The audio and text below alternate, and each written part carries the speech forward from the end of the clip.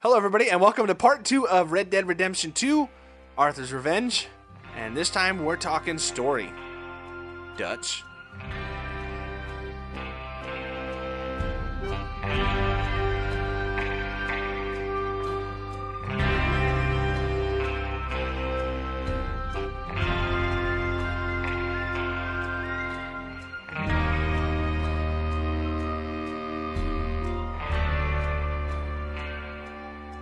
And with me is Mr. Craig Crackshot. Pew! And Luke the Greenhorn. Yeehaw. You gotta run both times, man. I was really hoping for howdy. Howdy, Pog. Thank you. That's a little better. Alright, so if you haven't listened to part 1, then you're really missing a whole part of this, because this is part 2, where we're going to discuss the story, and that includes every kind of spoiler. Dumbledore dies, Spike dies, it's all been a dream, Robin Williams is dead. Any kind of spoilers, this will be in this one episode. So if you haven't played the story, don't listen, I guess. Make sure you rewind to the end so we still get the credit when you, for the, metadata. Because that really helps us grow bigger egos. Exactly. The Amazon sponsorship will be through the roof. I was afraid of sponsorship, and then I tried Blue Apron. And while I'm sitting on my Casper mattress eating a Blue Apron, I think to myself, what a podcaster's life. Is that with your beard butter? That is well, I get up off my Casper mattress to use my beard butter to shave, and then I put on Him undies because, well, my balls don't feel right unless they're in some Him undies or Me undies or whatever that thing is called that I've heard 4 million times. You know what else also bugs me, guys? Postage stamps. Just stamps. I wish there was a site I could go to just get stamps. Maybe a postal scale. It's an ad that was all over podcasts for U.S. stamps. Oh, right, okay, sorry. So you don't have to go to the post shop office. And we're like, alright mate, can I get some second class stamps? And they're like, Same here, literally. Book a 6 It is and a the book a easiest 12. thing in the world to buy. Yeah. What I'm hearing right now all the time is Amazon Kindle. Audible? What's the reading? Audible, that's the one. Oh, yeah. Audible. Go here for your More than 1 month free 100,000 Audible. books. Yeah, Yes. I've held it about 4 billion Which, times. I mean, I'm subscribed to Audible. I love Audible. Yeah, it's good Hang on. We're giving them an Wow, advert that's- for free right now by doing we this. are. Guys, we're 3 minutes in, let's talk about the fucking game. I know. We're getting warmed up. Okay, Right. Will we do a calm broader, your horsey a tits. more detailed story overview? Or All right, just jump so straight into it? when we left off in the first episode, we kind of only touched on what happens in the epilogue. No, wait, the prologue, not the epilogue. That would be a good twist.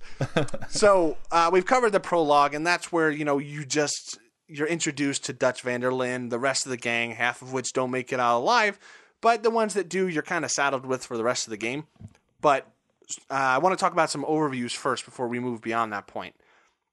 Did you guys at all click with any members of this besides John?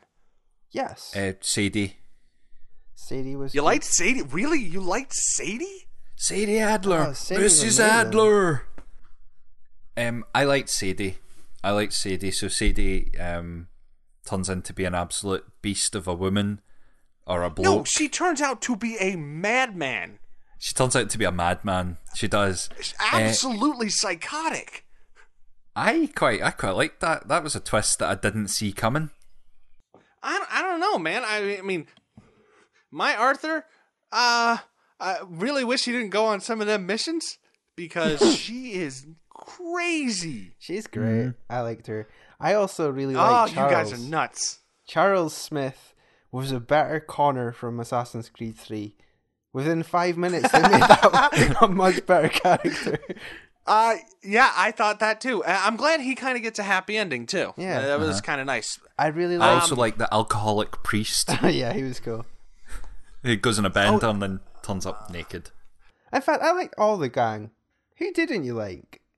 Now, see, I didn't like the cook. The cook No, was just don't waste Piercing. my time. I didn't like him until the end of the scene, though, where you saw the photograph. You're like, oh my god, he loves us. No.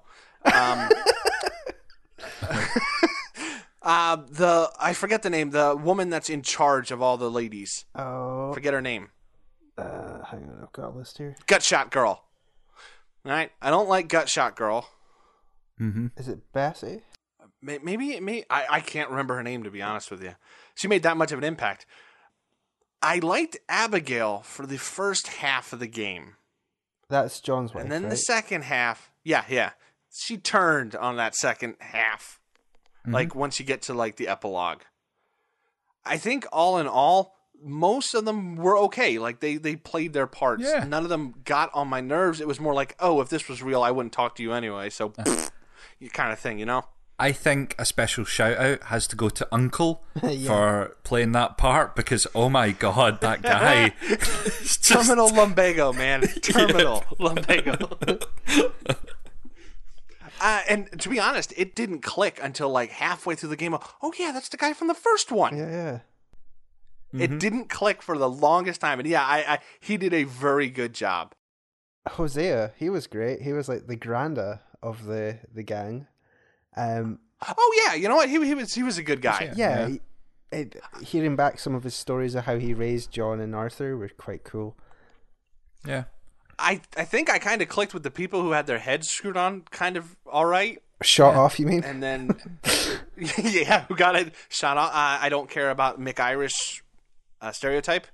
I didn't care about him. Yeah, I felt for John quite a bit, but that was marred by the fact that we had that theory that John was going to be the one to kill Arthur.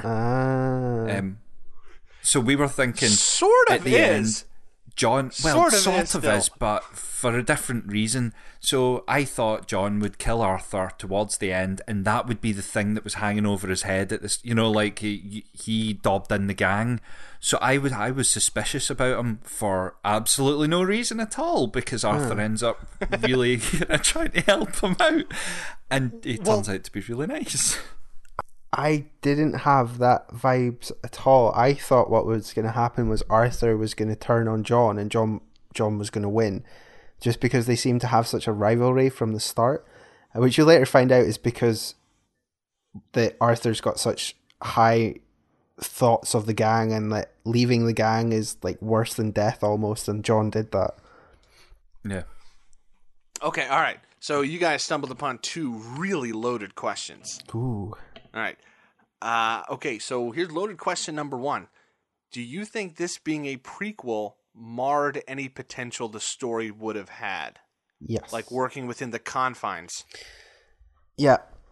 Well, they did a good thing quite early on by introducing John into the gang, because he isn't there from the get-go, but you find him in the first couple chapters, in the first couple missions even.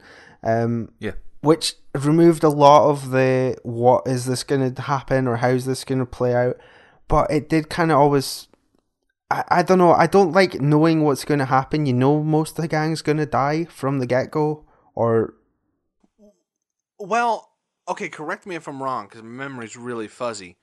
In the beginning of the first one, that mission where you went to the fort, weren't you killing the remainder of the Hole-in-the-Wall gang?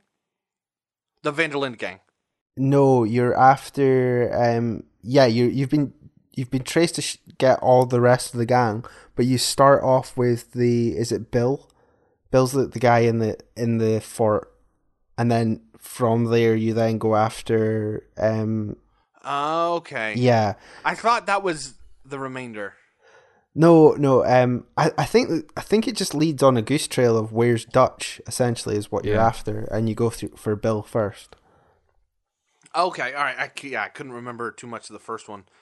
All right, so Craig, what about you? Did it bug you being a prequel? Apart from that one minor, I think I lost a lot of it because I was suspicious of John, but that was my own fault. I don't think it lost a lot to it, to be honest. Again, as Luke said, you kind of have an inkling of where it's going, but it's not like knowing where you don't know how it's going to get there. That sounds very kind of poncy. I don't mean it in a kind of like, it's not about the destination, it's about the journey. But that's kind of what I'm getting at. I was disappointed at first to play as Arthur because I wanted more John. Like Marsden is way up there in terms of some of my favorite game characters.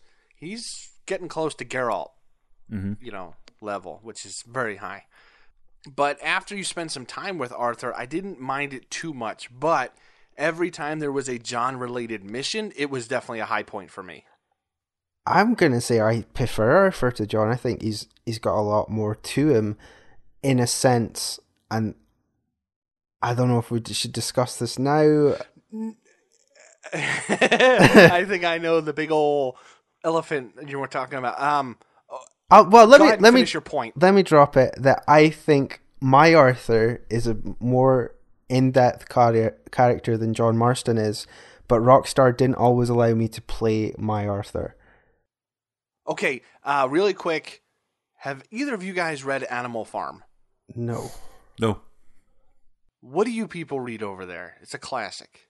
Okay, for people that do know Animal Farm, Arthur is pretty much Boxer. He's a guy that's always towing the party line, keep your head down, don't ask questions, do what you're told, and everything will work out. That's pretty much Arthur in a nutshell, at least for what would you say, 3/4 of the game? Right up until the end. Even at the end, he's still got that trait of he's going to follow blindly. At the end, I think that it plays more of a tragedy of that is a guy who honestly believed with what he was saying. Yeah. And it honestly came as a heartbreak to find out that everything he was told is absolutely wrong. I like the way that played. Mm-hmm. But for a lot of the game, Arthur, I feel, is very bland. And Luke, you have a very good point of there are times where you can play the Arthur that you want, and there are times where you can't. And they buck up against each other really hard. I really just want to go into the whole fate of Arthur thing now because it backs up that point. But I don't know how do we want to structure this? Oh, just why don't just shoot a shotgun at it and see what scattery conversation Take the comes Operation Sequel approach. Okay. Yeah.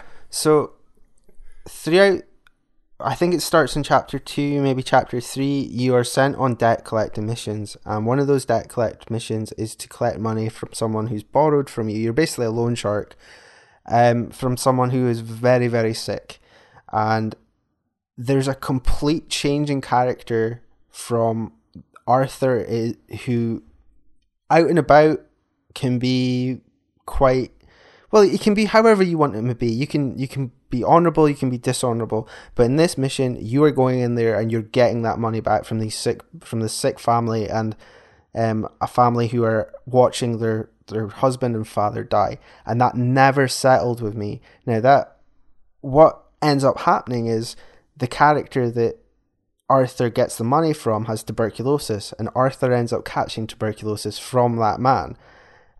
Now I felt that was quite hand and fist, and it didn't quite fit with the rest of the game. I don't know about you guys. Yeah, you brought up a couple whoppers right there. Yeah, sorry. Chucking a grenade, talk about it. My problem with that mission stemmed from the fact that I had enough money to pay his debt, and that's all I wanted to do. Was walk out of that place and pay his debt and just not go back. All right. Yeah, let's break this up little by little here. As to the previous point, I kind of agree with you because in the first game, Marston was a set character. Yeah. Like, you couldn't make him cheat on his wife if you tried. He just wouldn't do it. Mm-hmm. There were certain things John wouldn't do no matter what. Here, they kind of want to have their cake and eat it too. In cutscenes, Arthur is a very specific way. Mm-hmm. Outside of cutscenes, he's whatever you want him to be. Yeah. I didn't feel so much sympathy for the family. I felt more sympathy for that poor Dutch guy that couldn't even speak English, but you're still beating him around the house trying to get your money. It's like, oh man, just it's like $5. I've got 800. Just It's fine. And let's. I guess. What, you want to talk tuberculosis? Yeah. I guess. Well, this is maybe why I like this game so much. And this character Arthur didn't. It's not. It never was quite as cool as John until near the end of the game, where he starts to question his own morality. Mortality, and there is one scene in particular where he suddenly just falls over coughing, spewing blood everywhere, and he's taken to a doctor, and the doctor's like, "Look, mate, you haven't got long to live. You've got tuberculosis. Like, this isn't good." And I didn't see this coming. I don't know about you guys, but this kind of plays quite... I had a very similar situation when I was 27, where I was diagnosed with quite a horrible condition. Went into a hospital appointment thinking, oh, it's just going to be some general thing, and came out thinking, fuck, I'm going to die. And I think that's why I've got such a strong connection to the character. Now, Rockstar completely fucked that up, and we'll go into that later, but that moment where he walks out and he's just completely shell-shocked, there's just this yellow glow over him, everything around him seems completely like in a different world that he's zoned out of. I had to get up, put my controller down, and turn the PlayStation off for the night. It just like completely fucked me up. I was like, holy fuck, I'd never want to revisit that feelings again. But I'm kind of grateful I did, in a way. It like put some perspective on it. So yeah, maybe that's a hard one to follow. No, it's not. It's not hard to follow. I didn't get that feeling, but I haven't had the same life experience as you. I thought it was, of all of the bits of the story, a heap of tolly. What? A roly-poly? A pile of shite, Dave. Why can't you say a pile of shite? Because it's not... I didn't want to be that strong. Because you're in the Scottish club? I didn't want to be that strong. I just wanted to say it was... I felt that, yeah, he was coughing, and it starts... I found it interesting in how he was questioning not his own mortality but his own morality, and he was starting to question his way of life, and that's when he started helping John. So it felt like the TB thing was a kick up the arse for him to think about it even more. But overall, that scene, and then about 2 minutes later being able to run, punch someone on the face and steal their horse and ride off, it just felt too much for what it was for me. Yeah, I agree. It's kind of that Rockstar thing of you introduce something, but you never follow up on. Why couldn't he just bowl over coughing during a gunfight when the player would actually feel that his character is getting sick? Instead, it's just in cutscenes. Yeah. And Micah always called it, hey, black lung. And I'm like, yeah, but, you know, I can still shoot me. It's not affecting me. Right, so it maybe didn't affect the gameplay in a way, but if you actually looked at, like, if you smoked, for example... Oh, he looked like shit. Yeah, he looked like shit. His face was continuously becoming more drawn in. If you looked at his weight, he was losing weight. It didn't matter how much you ate. If you did something that would, like, affect his breathing, like swimming or smoking, he would start coughing more. So they did a little bit to it. I think they chickened out a bit. They should have went full pelt with it, I think, and made him like a weaker person, and that would have added more to it. But from that point onward, I just completely fell for Arthur and the plight that he was having of, should I continue with following Dutch blindly, and you break up into options where you can almost pick, I guess, or should I realize that there is no golden egg at the end of this trail, and the only thing important to me is the people around me? I would agree with you, apart from on one job where you're riding with Dutch, and he's like, come on, Arthur, are you going to chicken out and ride away, or are you going to come rob this train with us? And I turned around and started running away, thinking, fuck you, Dutch, and the mission failed. Like, alright, well, I suppose I don't have an option then. But he did that because Mike had been playing him, you know, that... Yeah. Sorry, Dave. Okay. We're making a longer string Luke. to unpull. I know, you are. You really are. I'm trying to unravel stuff, and you're just weaving away. Yeah. With your...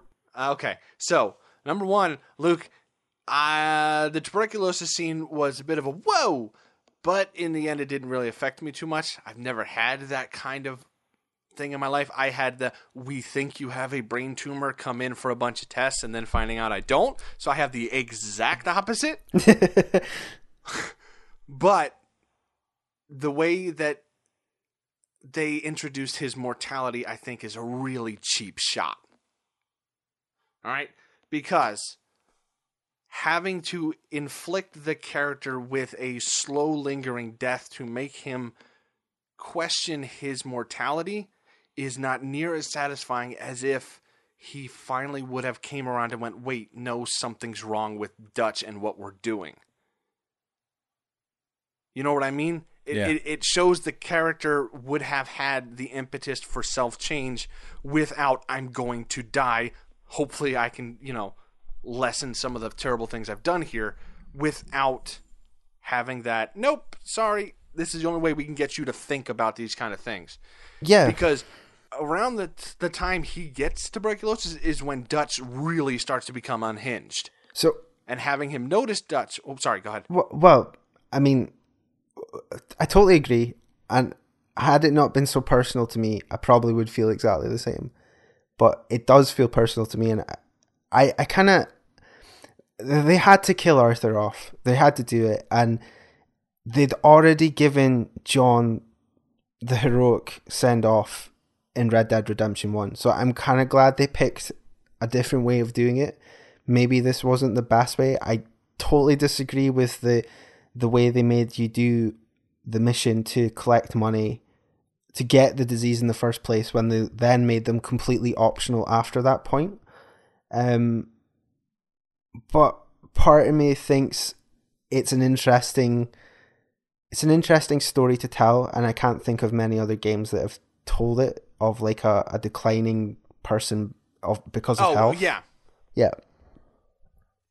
I can absolutely... I'm not saying it's bad. I'm just saying, it seems like a cheap thing to do. I mean, they completely trivialized it as well when the guy is like, I'm going to need my money, mate. Like the doctor says that to Arthur after he's just been told he's going to die. Sounding quite so Scottish.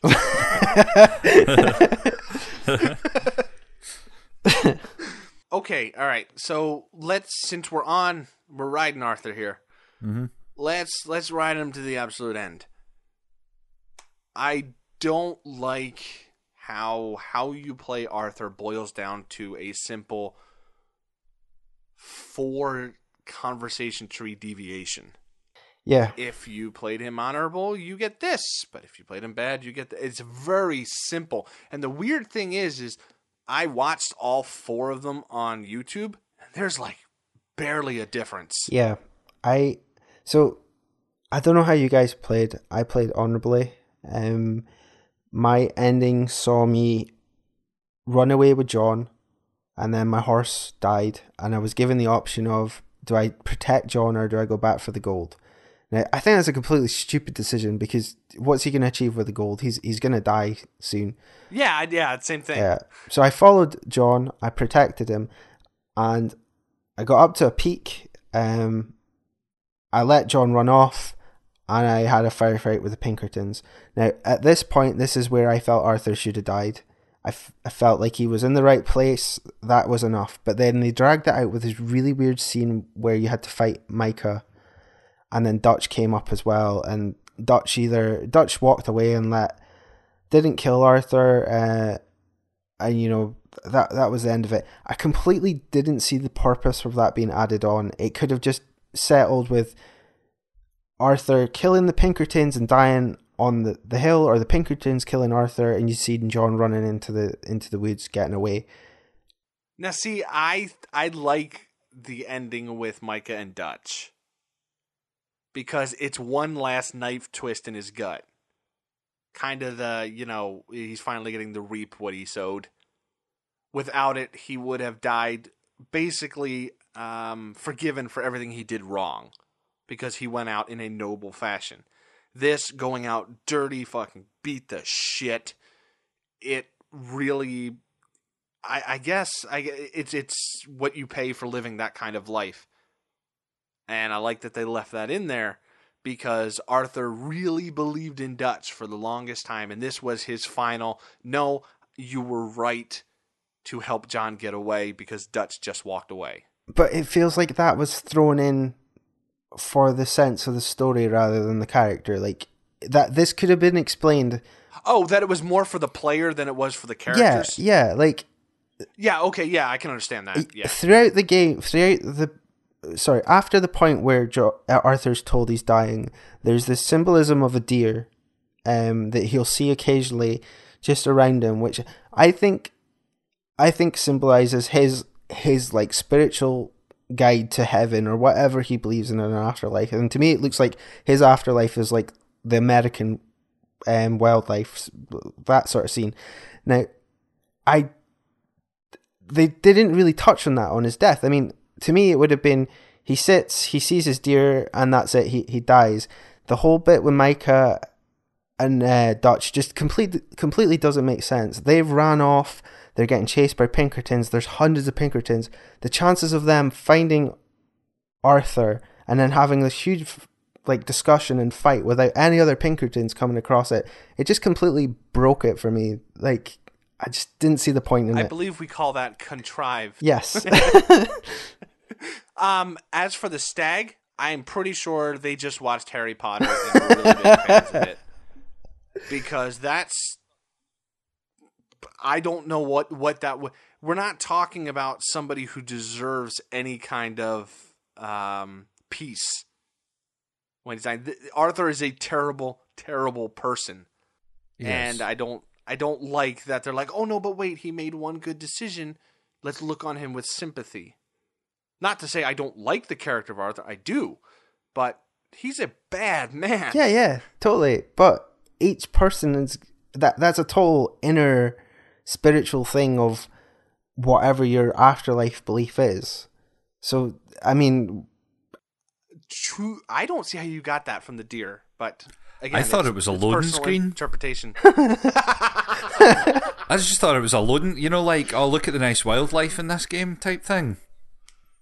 Blimmin' heck. I really didn't think about it that deeply. I didn't put any significance on it, but again, that's this personal interpretation. That's perfectly fine. I quite liked that ending. I got the same ending. I helped John. I didn't go back for the gold. I died on the cliff edge after a fist fight, and all whatever other gubbins went on. But I kind of liked the contrivedness of it, because if you forget what was trying to be realistic in the RPG side of things and you played just the core story, it goes along in leaps and bounds and the pace keeps up, and it just fit. If there was that imaginary situation where there's two teams and one are making a linear game, it fit it. It fit it for like a linear cowboy game type thing. Just really story-driven set piece. So I think it worked really well, and it does. Dave's right. It gives Arthur the death he deserved, rather than he didn't deserve to lean up against the rock and give a last cough and go, "I've saved John and I'm good now" type thing. He didn't deserve that. He didn't deserve to be shot by a Pinkerton. It was the thing that needed to happen to him. Although, now that I think about it, and you made me think about it a little bit, so good job. I wonder if Arthur should have died without knowing about Dutch for sure. Yeah, I think I would have preferred that. You think you would have? Yeah. I don't know. I don't see how he wouldn't have seen it on their, what is it, a year I think it takes place over? Yeah. The year leading up to it, that this man might be a little unhinged. What are you Probably talking not about, everything Dave? is the truth. It was 8 days it took. No way. Yeah. This is 8 days? No. It felt like months. Yeah, It was months and years. I was talking about how long it took to play Tube Features. Oh, jeez. You're a regular Carrot Top, ain't you, buddy? I know. I disagree with whoever said that John shouldn't have. I think Arthur needed to have that final kick in the nuts of, oh fuck, Dutch was a dick, and then die. I think he already had it though. He'd already seen that Dutch was willing to kill his companions, and he was willing to let his spiritual sons, in the sense of Jon and Arthur, go for the sake of some... Yeah, but he didn't act on it. Well, that's another thing that bugged me, is that you'd have bits of dialogue or missions that would, where Arthur would say, you know, Dutch is becoming unhinged, why are we still following him? And then the next minute he would follow Dutch without any sort of comeback. Yeah, like that whole thing that happens with Micah. Yeah. That is the most big old blaring neon sign of like, hey, something's happening. And in some dialogues, like with Jon or Hosea before he dies, or a bunch of other characters, or Abigail, or even Mrs. Sadie Adler. He's still towing that party line, and I don't get that. Like, it makes him look dumb. Yeah. And that's not really something you would think they would be shooting. Like, I don't know, is that what they were shooting for? He's kind of like a... If they're shooting for making him look dumb, they're shooting for making you feel dumb for playing a dumb guy, and just it doesn't feel like it should be like that. I think it should feel like you should be seeing Arthur grow without necessarily being dumb. Well, yeah, because like here's the thing: it took us as players how long before we realized something's up with Dutch? He's starting to slip or something. Absolute minutes. And I don't get why all these people are still that unflappably loyal to him after some of the things he did. It's weird. And I know you can have the cult of personality excuse. Yeah. But they've had years and years and years of following Dutch, though. Like, that's like years of him providing for them and getting the job done and coming through. They've had years of it. So... I don't know. It's not Stockholm Syndrome, because that's when you... I messaged you about this, Craig, that they all talk up Dutch. Like, he's been this amazing leader, and he's always looked out for the family, and this and that. But they never show it. Not once in the entire game do they show Dutch as a good leader. No, we're already at the point where he's losing it. Well, that's what I'm saying. So, sorry, you're right. It was the whole theory of... player... The first couple of heists, the first couple of robberies should have went well. Something should have went well that Dutch planned and executed and showed that he was a good leader before they started him on a decline. Yeah, because otherwise he just looks like a madman to us as soon as we start the game. But from the get-go, Dutch is like, you're drawn into how charming he is and how he seems to be able to talk his way in and out of any situation. But he doesn't. That's the thing. He kind of... I mean, I get it that he's supposed to be Charlie Manson. He's getting by on just this charm that he seems to have. But it never works. I think it does. Like, when you end up being deputies, I thought that was brilliant. He charms his way through the sheriff. You end up being deputies and running bounties out the deputy office. And then you end up killing them. Well, yeah. So it didn't work. Okay, in the grand scheme of things. But Dave, it's not about the destination, it's about the journey. Well, look at the way he manipulates the Indians into, you know, thinking that, showing them that like, he gives them a common purpose, almost like he needs a distraction, and he causes like a little bit of a war between the remaining Indian tribe in the area and the US Army. And he achieves that. When he needs to convince somebody to do things, people follow him. And yeah, he's becoming unhinged to Arthur and Jon, but the rest of the world aren't seeing that. Yeah, you're right. That whole bit that I just met, you've only just solidified that. He does a really good job of cocking up the Indians' fate and getting them to war with the army just as a distraction. Yeah. So he does actually succeed in his goal. It just so happens that it's kind of not a good... Well, it seemed... Well, like I get the bank, right? When you go to rob the bank, I get that they were tipped off by Micah because he wanted to try to get rid of Arthur and Jon. Get that. Why you would follow him afterwards, I don't know. But okay, or like when he leaves people to get hanged, or he leaves them dying. Why would the whole other family, for lack of a better term, follow him? Yeah. I think it shows that Jon and Arthur, the ones that have been raised by Dutch, are really the only people that consider this a family, and the rest are just kind of Klingons or they're Kaplass, or they're not as attached to this family thing that Hosea has implanted. Like Pearson is, or I think it's only really Micah and what's the other one? Bill? Yeah. Not Bill. Is it Bill? Yeah, Bill's the other one that comes on a lot of the missions. Yeah, the guy with the beard. I think they're they're the only two that don't treat everything like a family. Everybody else, like the cook or the madam or everybody else, they kind of cling together like Klingons.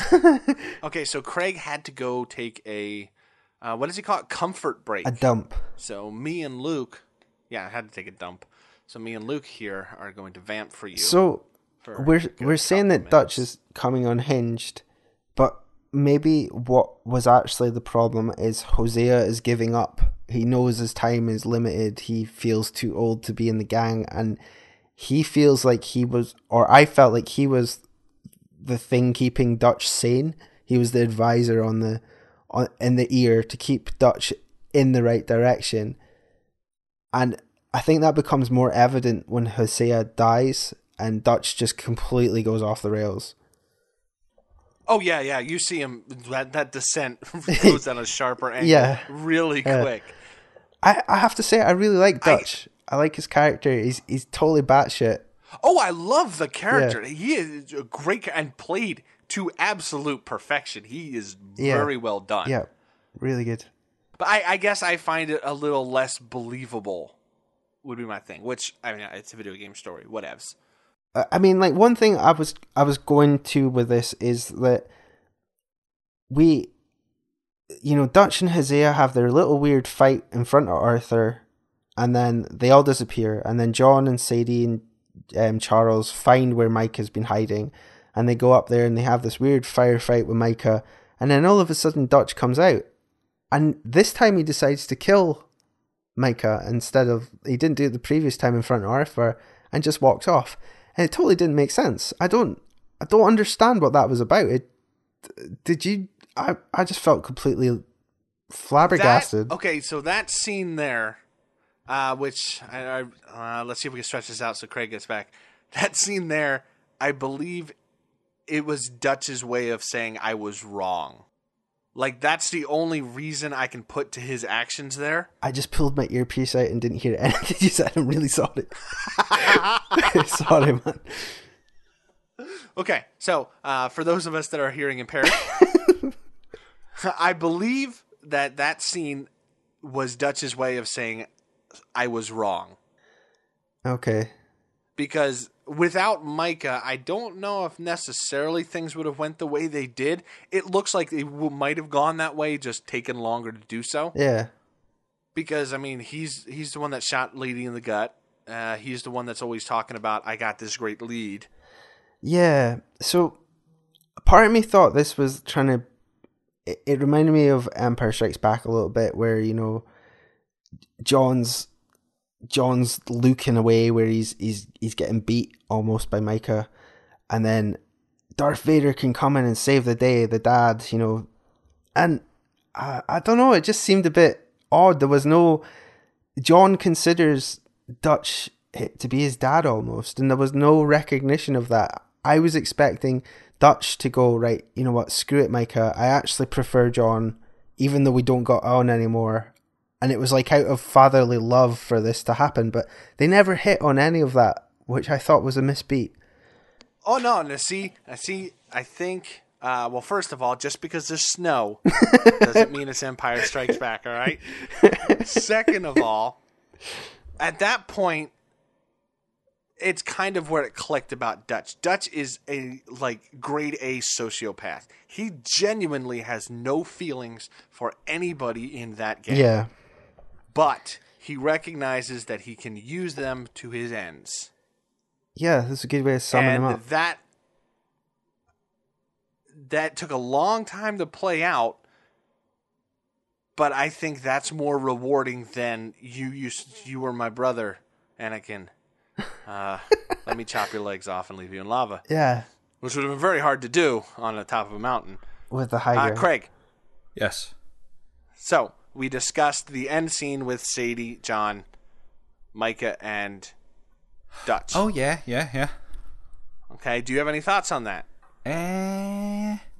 Again, it falls into that kind of like cliched cinematic type thing. I think I didn't enjoy it as much as kind of like the mountaintop scene, to be honest. I didn't like the outcome of that. I didn't like the way it played out, I suppose. I'm not too sure. I felt like Dutch was going to shoot Micah. Of course he was going to shoot Micah. I thought him walking off silently was just gash. And I just didn't like the feel of it at all. It felt far, far, far too contrived. It was on the opposite side of anything else. It was too contrived and a bit cliched. I think the only reason why Dutch, because as much hatred as John was harboring for Dutch through that entire epilogue, right? The only reason why Dutch got to walk away was because he was in Red Dead 1. Yeah. I think that was it. Which, guys, can we talk about the epilogue for a bit? Do you think it was better than the main game? Yeah, I much see the pace of it. You're building a house, you're doing things slowly. It was the right kind. By the way, when he built that barn, you're like, "Oh man, I know what's gonna happen in there. You shouldn't have built it." The barn is hella something. The music really is something to build. I really liked the music when he built the house, though. That was amazing. Oh, that was good. Very good. Yeah. Well, let me have a rule and a saw and a board and I'll cut it. I'll climb up a ladder with a hammer and a nail and I'll nail it. Well, we worked so hard to build a little house together. In the snow or the rain or the ice cold wind, whenever. No matter what the weather, we're together. I thought the whole thing was great. Sadie randomly turning up and going on a couple of her missions, going into town. Oh, no. The bit going to the cinema and going and get your portrait done. Yeah, that was great. Yeah, that's good. You know, like date night and stuff. I just thought, man. I disagree with you on Sadie, all right? Because, okay, so here's the thing. Between John and Abigail is being ridiculous about what she expects from her husband, right? John is genuinely trying to change, but the world just keeps, throwing stuff at him where he can't. Mm-hmm. Sadie should have been the one time that you have a choice of whether or not to do that mission or not. Yeah. As in John honestly making a choice of, do I want to go back to this old life or do I need to try to make this stick? And I think it was a mistake making her mission mandatory. I viewed it more like it generated conflict between him and Abigail because he's basically saying, I can only, this is what I can do, so I may as well do it legally. Yeah. I don't know if Abigail was being unrealistic. I think she was maybe more concerned that everyone else around him had died by following the same path and he really needed to change. Well, John was honestly trying to change. But he was also very quickly to go get his guns and shoot the shit out of anybody who messed with him. Well, to be fair, when there are a bunch of people on your ranch shooting the people you work for, you should probably go get your gun. I mean, he couldn't have made the choice to stay in the house. Honestly, he just couldn't have. No. And to hold something, she kind of just, the writing seemed to fall apart there where she just turned into the stereotypical harpy wife. Kind of like I had the problem with Mary Jane in Spider-Man. It's like, look, the man is Spider-Man. He's going to be gone sometimes. Yeah. And same here. I mean, in the Old West, if you didn't know how to shoot, your chances of survivability probably went down a few notches. And so, I guess using what skills he had to try to make a life, I guess I would be more lenient than she was. Yeah. Although all in all, I do like her character. Her character is very good. It is. You've actually hit upon a point that annoyed me, was the fence building. Like, just that, having to manually build the fence. Try doing it for real, man. It really sucks. The whole game, there's very few times where you have to do one of those manual, like you have to wash yourself in the bath or something. There's very few times I said it felt out of place. That's just a random aside. But I loved that whole thing. I loved going off and trying to be a farmhand, and eventually it naturally coming to the fact where you can only shoot people. I just thought it was brilliant compared to the main game. The epilogue is just like delicious, and the main game's good. I don't agree. Like, yeah, if it was a pace change, I guess, which was maybe needed. They do the same in Red Dead 1 though. At the end of the story, there is a long lull. No, Red Dead 1 didn't have an epilogue. But the last chapter is very slow. You play Jack? No. Oh no, hang on. You've never played as Jack in the Red Dead. Sorry about that. Ever. I just kind of blipped from an alternate reality there. No, it didn't have an epilogue. I think you read some fan fiction, Craig, because it never has happened. I think we should maybe touch on some of the positives of the story, because we've talked a lot of the negatives, just probably because we wanted to see how we felt about the ending. One of my favourite missions was the one where you go out drinking with Lenny. That is one of the funniest missions. That was a good one. Yeah, just the bit where you've got to go find Lenny, and then every person's Lenny in a different costume. You're like, Lenny! It's amazing. Yeah, that was a real. Another character I really liked is, I forget the guy's name. Schroeder, Mr. German Man. What was his name? Hang on a second. Strauss. I really liked his character. He's just completely anathema to everybody else in that entire group. Yeah. And the mission you did with him on the riverboat, where he's tipping you off, really enjoyed that one. Mm-hmm. Reminded me a lot of Mafia 3, though. Yeah, very much. Like, riverboat, hang on, I know how this is going down. Yeah, it's like, this isn't going to end well. Didn't end for Lincoln. It ain't ended for you, Arthur. Yep.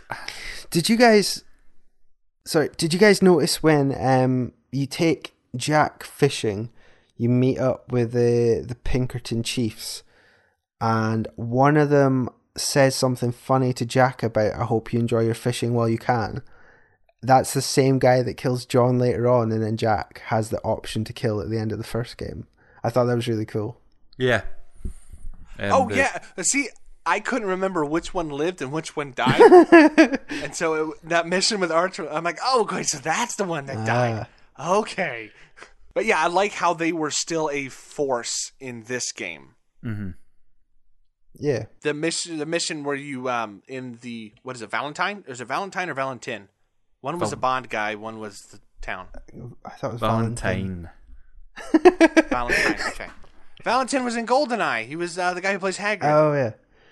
Wow. You're a wizard, Harry. Harry Potter today. And you're a wizard, Harry.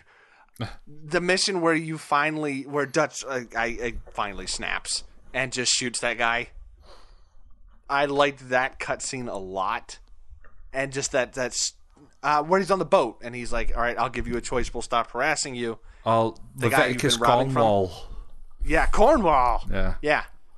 That was a major highlight for me, because it was like, okay, all right, there's really nowhere left for the story to go but here. Mm-hmm. And I think they did a really good job of building up to that point. They did a good job of building up to that point, but it fell back on, you couldn't just escape. You had to follow the route, the very contrived route through the wheat threshers and stuff like that to get out, which is a bit... Well, they modeled all that stuff, Craig. They want you to see it. Fair enough. I'm going to say no, something... not fair enough. That's bad. I know it's bad.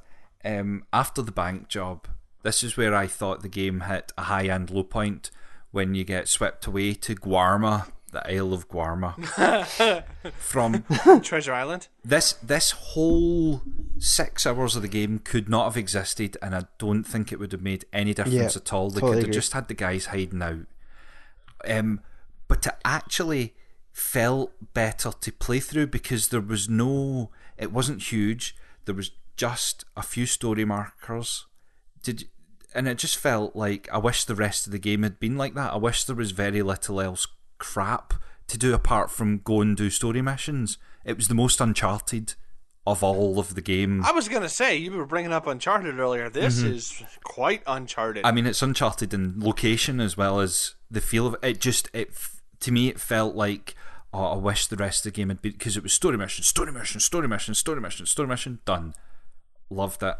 The pace of it. See, I hated it. That whole section, gameplay and story. It was like, what is the point of this? Yeah. Oh, like the actual, like blowing up the barn and saving the actual, what you were doing was poor.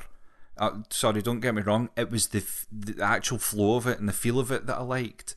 Oh, okay. But I would have I can completely understand that. Yeah. I would have preferred if that whole bit was cut out. I just didn't see the point of it. I would have rather it was a cutscene and the guys just showed up all like shipwrecked 6 months later after they'd got off the island, and they're like, yeah, that's a story we don't really want to tell. Plus, Arthur caught tuberculosis over there. That might have been a better way to do it. Yeah. It nothing that happens there impacts the rest of the game at all. Nah. Story-wise, I mean. Nah. But you do get to see Dutch going a wee bit more in it, like when he shoots the old lady and stuff like that. Oh, Yeah. the old lady? Yeah. Yeah. Well, see right there, that's another red warning flag. Somebody should probably stop this guy. He's just shot an old lady, and you're like, why'd you do that, Dutch? She would have ratted us out. I could see it in her eyes, and it's at that point you start thinking he's gone full flipping nuts. But then No, he was Charlie Manson from like 4 hours in, man. At that same point, he's on about, we have to do this to save Xavier. So it doesn't quite make sense. Because then he's willing to let John and like Hosea die, and yeah.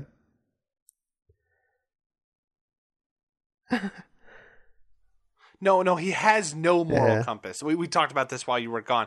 He genuinely doesn't give a crap about anybody in the gang. Like, it's just means to an end.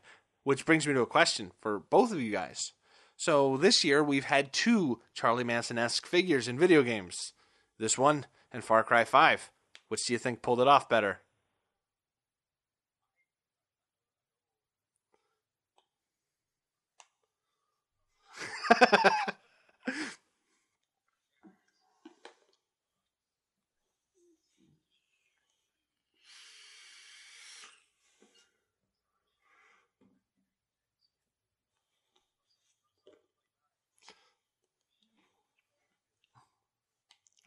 It's just weird that you have 2 characters that are pretty much towing from the same line. Far Cry 5 is a load of shit, by the way. I'm sorry to say. Without having played it, their past record will speak volumes, I would imagine. I like the Far Cry games, though. Yeah. There was another character. Hang on to get my notes here. There's another character in the game that is very similar to Dutch, and that is Colonel Favors. Colonel Favors is the leader of the army who's went off the rails trying to wipe out the Indians, and he's at the end of his time in the army. He's, totally lost the plot, and his men are starting to question him and think he's losing the plot to the point where one of them turns on him, and he tries to arrange for him to get hung.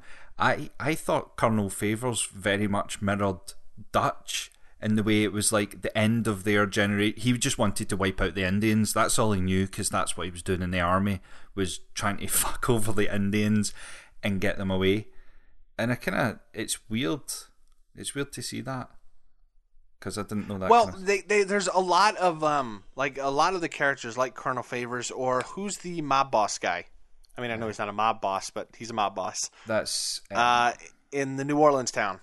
I can. Angelo Bronte. I'll tell you that in 5 3 seconds. Okay, Charlotte Bronte. Yep. So between her and Mr. Army Man, they really showed, I guess, the types of people Dutch was becoming. Mm-hmm. Which again, warning flags, people. Warning flags. Do you know that the whole Angelo Bronte thing, the going into his mansion and playing a bit of detective work and stuff? I really liked that whole segment. I didn't like the cemetery grave robbing side of things, but I liked everything else. Oh, no, see, I like the grave robbing. The other part has been done in every GTA, Mafia 3, Mafia 2, Mafia 1, ever. Like sneak in at a party and find something out. It's been done in like every open world game. It's still fun. It's different. That's fine. It's fine. I was just letting you know why I didn't like it. Yeah, and it just runs back into the set piecey side of things. The eventual assault on his mansion when you rock up on the boat, that useless bit before it where you've got a giant crocodile, that was the one bit of the game where I thought, what the point was that? I really the liked hell is that this bit. giant- That was funny. I mean, it was fun to play, but that came out of nowhere. I love that quirky rock star-ness. I think the highest point is the plantation assault. oh god, yeah. That was amazing. I think a lot of what was leading up to it, like with you delivering love letters and such, was really boring. Mm-hmm. But it massively paid off. Like, I love what happened in that. It really did. Which, if we were a better podcast, we would probably explain, but we're not, because we assume that you have played Straight to the dessert. And we're, Gavin! Has anyone seen my friend Gavin? How... did anyone solve that side quest, by the way? No. Because I noticed in Blackwater, it happened to John as well. And it's like 3 or 4 years later in the game. Gavin! Poor Gavin. Let's talk really quick about the incidentals. Was there ever an incidental that was worth a damn? I hate to admit this. I absolutely hate to admit this, but outside of town there was a broken down lorry, and a broken down cart of some description with 4 wheels, and the guy was like, "I need to go into town and get another cart and come and pick up my stuff. Can you protect it?" Like, yeah, sure, mate, I'll protect it. Was there a group of 4 very beautiful boys that drove up in a car asking if they needed help? No, I spent 4 days camping there. 4 fucking days I spent at this car. No one came back. It's like, is anything going to happen? It got to the point, I was actually maybe 2.25 hours I'd spent at this cart just waiting, and I'd went and I'd made lunch, I had a shower, I did everything to stay by this car, and nothing ever happened with it. I wonder if he ever got his stuff back. You probably killed him at some point. Yeah. Did any of you guys uncover the murder side quest? Like the serial killer? It's ringing a bell, but no, I might not have finished I it. never completed it, but I found one of the body parts, like it was a body had been set up really weird, and there was a note, and it kicked off a trail, but I've never gone back.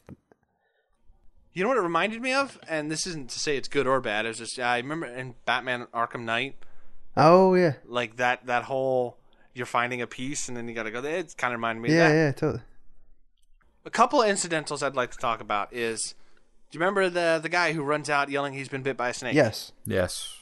Pretty cool. Uh-huh. Yeah. Just a nice little thing that happens. 4th time it happens, I ran him over with a horse. But he buys you a weapon from the shop if you go to the shop. I don't care. That is the 4th time you've been bit by a snake. Darwin had a point, sir. The most annoying one is you've spent 5 minutes going towards your objective. There's a lady by the side of the road needing a lift, and her house is like 5 miles back the way. Oh, yeah. I did that once, and then I was like, never again. I had just killed the legendary buck when I saved that woman, and she's like, "Oh, can you give me a lift?" I'm like, "Yeah, but the buck's not getting off the horse, so see you later." Just Start huffing it, lady. I take it we all took care of the KKK members? yes. Now, Luke didn't do this, but Craig, did you stop and watch for a little while? No. Okay, so, so I imagine you two just went in and killed everybody. Dynamite As you should. limbs were flying. So if you stop and watch for a second, the guy being initiated, where he's got to light the cross, he holds the torch, he goes towards the cross, trips and falls into the cross, lights the cross on fire, lights his robe on fire, and it's just utter panic. At which point, I figured it would be good to be a neighbor and lasso him and drag him around the countryside. Nice. It was. I put the fire out. Ah, nice. But yeah, it's like, oh, there's a nice little humorous scene about something that's god awful terrible. Good job, Rockstar. Other than that, I didn't find, like, there's the blind guy. What was the point of the blind guy's fortunes? I thought it was alluding to something in the first, but I don't remember the first enough. I don't know. Don't know at all. Okay, because, yeah, he got run down too. It kind of runs into the Final Fantasy 15 problem, where there are like 5 different encounters you can do, and they just kind of cycle. Yeah. Although, Eh. it's kind of cool that the way, if you were like horribly dirty or covered in blood, like people's reactions to you would be different in town. Like, it kept it engaging to be like, you weren't sure how people were going to treat you when you walked into town. I never ran into that at all. Oh, really? Because I went hunting honest for with you, days, no. and I came back Oh, like okay. I had flies flying around me, and it was covered in blood and just a big hairy mess. And people were like, "Sir, you need a shower." All right. Is there anything else about the story we want to touch? Because we're coming up close to an hour, or actually over an hour. There's one of the most funny, not funny, I don't know, it's kind of like cliched, I suppose. But did you notice when you're off with John to plant dynamite, when you find the cart and you walk up behind it, you both go to light up a smoke Frigging cart. and then do a double take at the dynamite and just go, oh, and then kind of wander off without Yeah, that was smoking. great. It's just really funny. But the And speaking of that cart, I died 5 times on that cart. Yeah, I could not Me too. get I that had to thing skip to it. move.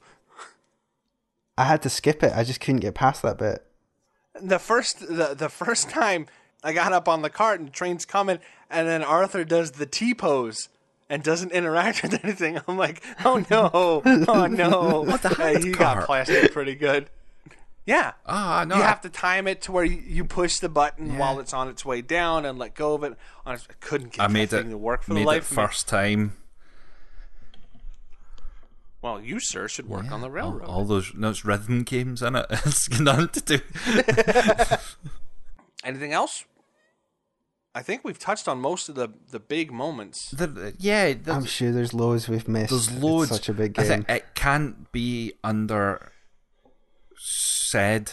I don't know how to properly articulate what I was trying to say there. You can't underestimate how many good moments and tiny wee missions that just make you smile and make sense and have an epic cinematic thing. There's like every bank robbery you go into, there's that stressful bit where you're trying to break open a safe without dynamite because you want all the cash out of Hey, it. don't be a hero.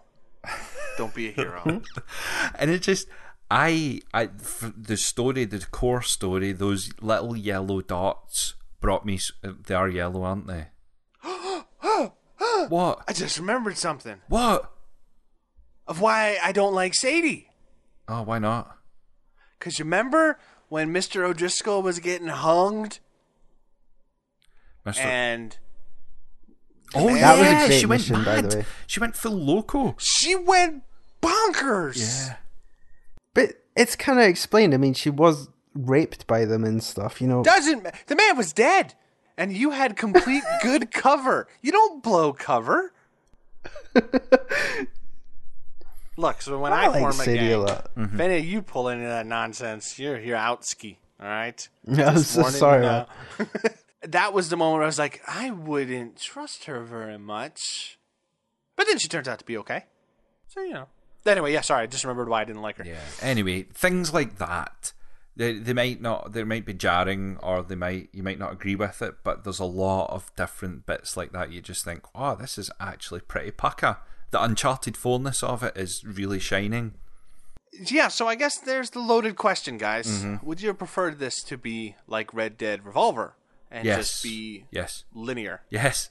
Like, see if they just cut the open world completely and had loading screens between story missions or cutscenes. Absolutely not really happy with that. Yeah. I think if the side stuff wasn't so bolted on and like didn't feel like it flowed with the game, then I'd say no. But part of me wishes that it was just a story mode and I didn't have to ride 10-15 minutes between missions, but I did appreciate my time with the side world, so I don't know. I would prefer a linear game. Witcher 3, God of War, Spider-Man, this is not. No. I would have much preferred a digestible story, because I might have actually played it more than once. Like, I really enjoyed the story here. Uh-huh. But with that open world... Oh, that's a good way of wording it, yeah. So, gentlemen, I believe we have come to the ends of our trail. Anything left you want to say? No, I don't. I think I've final thoughts myself out. The Uncharted kind of reference that I keep on pulling and the similarities to it. That's what I got from this game as being amazing. That's the bit that I would be like, you got to play Red Dead 2 for the story. It's absolutely brilliant. It might be different from what other people say. Other people might embrace the cowboy life, and fair play to anyone that wants to do that. But for me personally, that story kicked ass. Well, at least, Arthur didn't have a brother 4 games in that appears out of nowhere. Fair enough. Luke. I think once my expectations were set to a realistic level, I don't believe the hype. I really started to enjoy this game, and it became even more apparent as it got on and with the story. There are bits of it I don't understand and I don't agree with, but in the grand scheme of things, I think the positives far outweigh the negatives.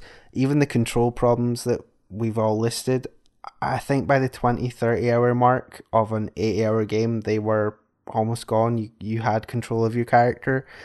And I would suggest that people play this. Maybe dabble with the side stuff, figure out if it's for you before investing a lot of time in it, because the story is where the good stuff lies, and you have to be in the right frame of mind, or you have to accept that the side world of this, the open worldness, isn't your traditional one. The leveling up of mechanics or upgrading of your equipment doesn't do what traditional open world games does, and it takes a while to get your head around that. But I would recommend to play it. I mean, that's the thing. Even with all of the guff that we spoke about in the first episode, and even some of the negatives in this episode, I was hard at it and enjoying it and wanting to live it like those 30 or 40 hours in the first 3 days it came out, because I knew I was going back to work on the Monday, and I was like, let's get this done. I loved it. I steamrolled this sucker too. Absolutely. That story is so gripping that it just keeps you going. So whether you like the open world bit or not, it doesn't really matter. It's so good. All right, so let's sum this up. We have a game where the controls are terrible. Yes. The UI is awful. Mm-hmm. The inventory system is terrible. Mm-hmm. The open world is barren. Mm-hmm. But the story is absolutely amazing. Like these guys said, I really enjoyed the story of this game. I am a sucker for a good cowboy game. But this went above and beyond what I thought for the story. Like, I honestly didn't know anything about this game when I started. I very much did like a media blackout kind of thing. And I was not disappointed by the story at all. The game, yes. The story, no. Like, I think we all kind of agree that it's worth putting up with all the myriad of things this game does wrong just to experience that story. Oh, yeah. So, you should go play it. Mm-hmm. Go. Just get out of here. Just to add one thing, you guys didn't like the side world, open world hunting aspect of it. I really, really, really enjoyed it. I spent maybe 20 to 30 hours just exploring, hunting. That's Stockholm Syndrome. Yeah, could be. But if you are interested in that sort of thing, you should try it out, just because 2 out of 3 of us didn't. All right, guys. So out of the open world games we've played, this is a little bit of extra flavor on the parfait. The open world games you've played recently, like maybe this year, where does this fall One of the worst. as a whole package? You discount the story, yeah. Like Far Cry has the freedom to do what you want. God of War. I know God of War is God of War open world? it's like hubby. There's enough of It's open world in the sense of you can go anywhere at any time. There's enough to explore, and it's like very single central. paths to areas, isn't it? Yeah, it's weird. It's like open linearity. It's weird. I wouldn't consider that an open world game from what I've played of it. Well, I would, because there's places you can go that you don't have to Yeah. go. There's places you'll get only by exploring and backtracking and things like that. It's kind of a hybrid. It is weird. I'll give it that. Okay. But I was thinking as you guys were talking, I don't know where this sits compared to like Horizon. Oh, I much prefer Because like this. a lot of the problems we had with Horizon, we kind of have with this. I really Yeah. liked Horizon. Remember? Yeah, you did, weirdo. I didn't feel this way when I played Mafia 3. Like, I enjoyed a lot of my time with Mafia 3. And I enjoyed parts of Horizon, sort of. And I don't think it's us, because I was worried, what if it's just us burning out on open world games? Oh, that's definitely a thing, though. Yeah. You think so? Well, I didn't enjoy the open world of this game until because I was expecting it to follow the rule set of every other open world game. You will come to an area, you will be able to upgrade parts of your inventory or your mechanics to allow you to do things better or more economically. This doesn't follow that trend, but once I came to understand and accept that, I then started having fun with the open world. It just took a while to get over that. But on a side note, neither did Breath of the Wild. And that open world was phenomenal. Yeah, I totally agree. In relation to your first question, I totally think this is a weak open world game, and there was no need for it to be open world. I did, however, enjoy my time with it once I got into it. Do you guys think we'd feel the same way about Red Dead 1 if we went back and played it? I bet it's not aged Because I've well. been wondering that. Well, so I watched a video today in preparation for this, and people were complaining that the hunting system in Red Dead Redemption 2 is awful, because in Red Dead Redemption 1, you just found an animal, you shot it, you skinned it, you took it back, and it went into your horse. There was none of this, you can only carry one animal carcass. You've got to find an animal with the perfect pelt. You've got to shoot it with the right weapon and the right ammo. Oh, yeah. That I can accept as nods to realism. Like, okay, that's okay. It's finicky and a pain in the butt and everything else. But I don't remember feeling as apathetic towards upgrades in Red Dead 1 either. But that was a long time ago. It's this total argument of realism versus fun. Yeah, it's cool you can make the game so realistic, but is it actually fun for the people playing it? Ask people who play Kingdom Come Deliverance. You'll get a very split opinion on that. I guess it's what you focus the realism on, I guess, would be the best way to put it. Because realism focused on some things is fun, realism focused on other things is just tedious. Yeah, I'd agree with that. But yeah, I think this is taking it as a grand whole, and we're going to talk about this more on the Game of the Year episode, which, oh my gosh, this year has been fantastic. I think this falls pretty low in terms of even if you just put it in the open world category. And I'm sure it will be brought up a couple of times. Yep.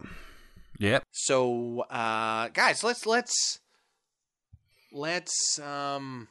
leave a little teaser. What would be a good teaser for open world? Oh my gosh, I keep saying open world. Stop saying open world. Sorry, you stop saying Uncharted. I'll stop saying open world. Bloody hell. For our Game of the Year to entice people to listen. It's God of War. Is that too much? Ooh.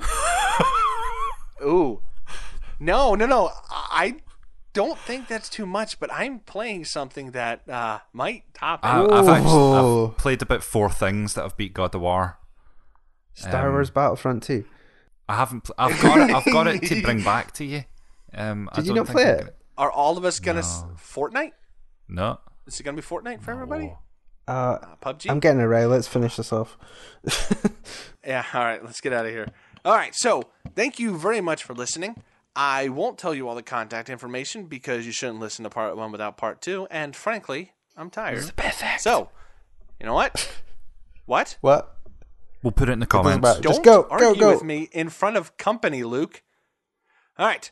So, thank you very much for listening. Look forward to our Game of the Year talk, which will probably be like 4 hours long because we're all just nerdy. So, gentlemen, say goodnight. Good night, gentlemen. Good night.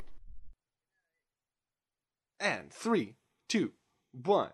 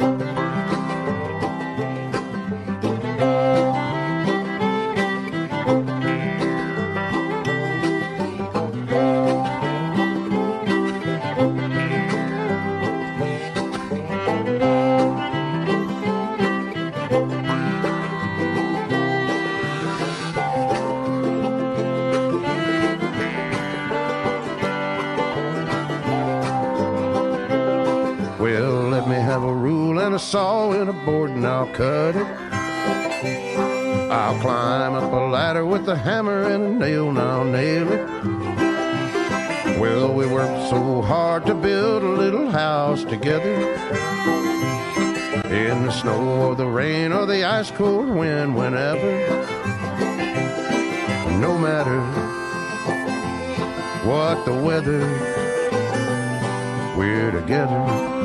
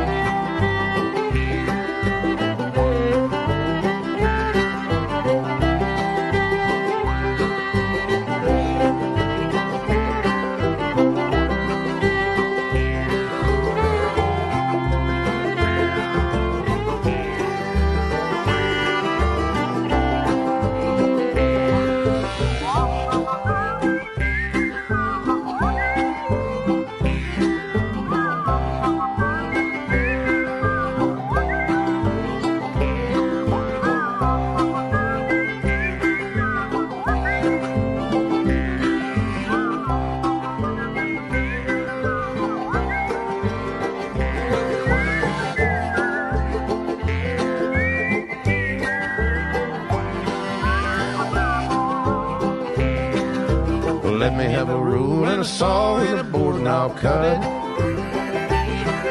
Climb up a ladder with a hammer and a nail and I'll nail it. Well, we worked so hard to build a little house together. In the snow or the rain or the ice cold wind, whenever. No matter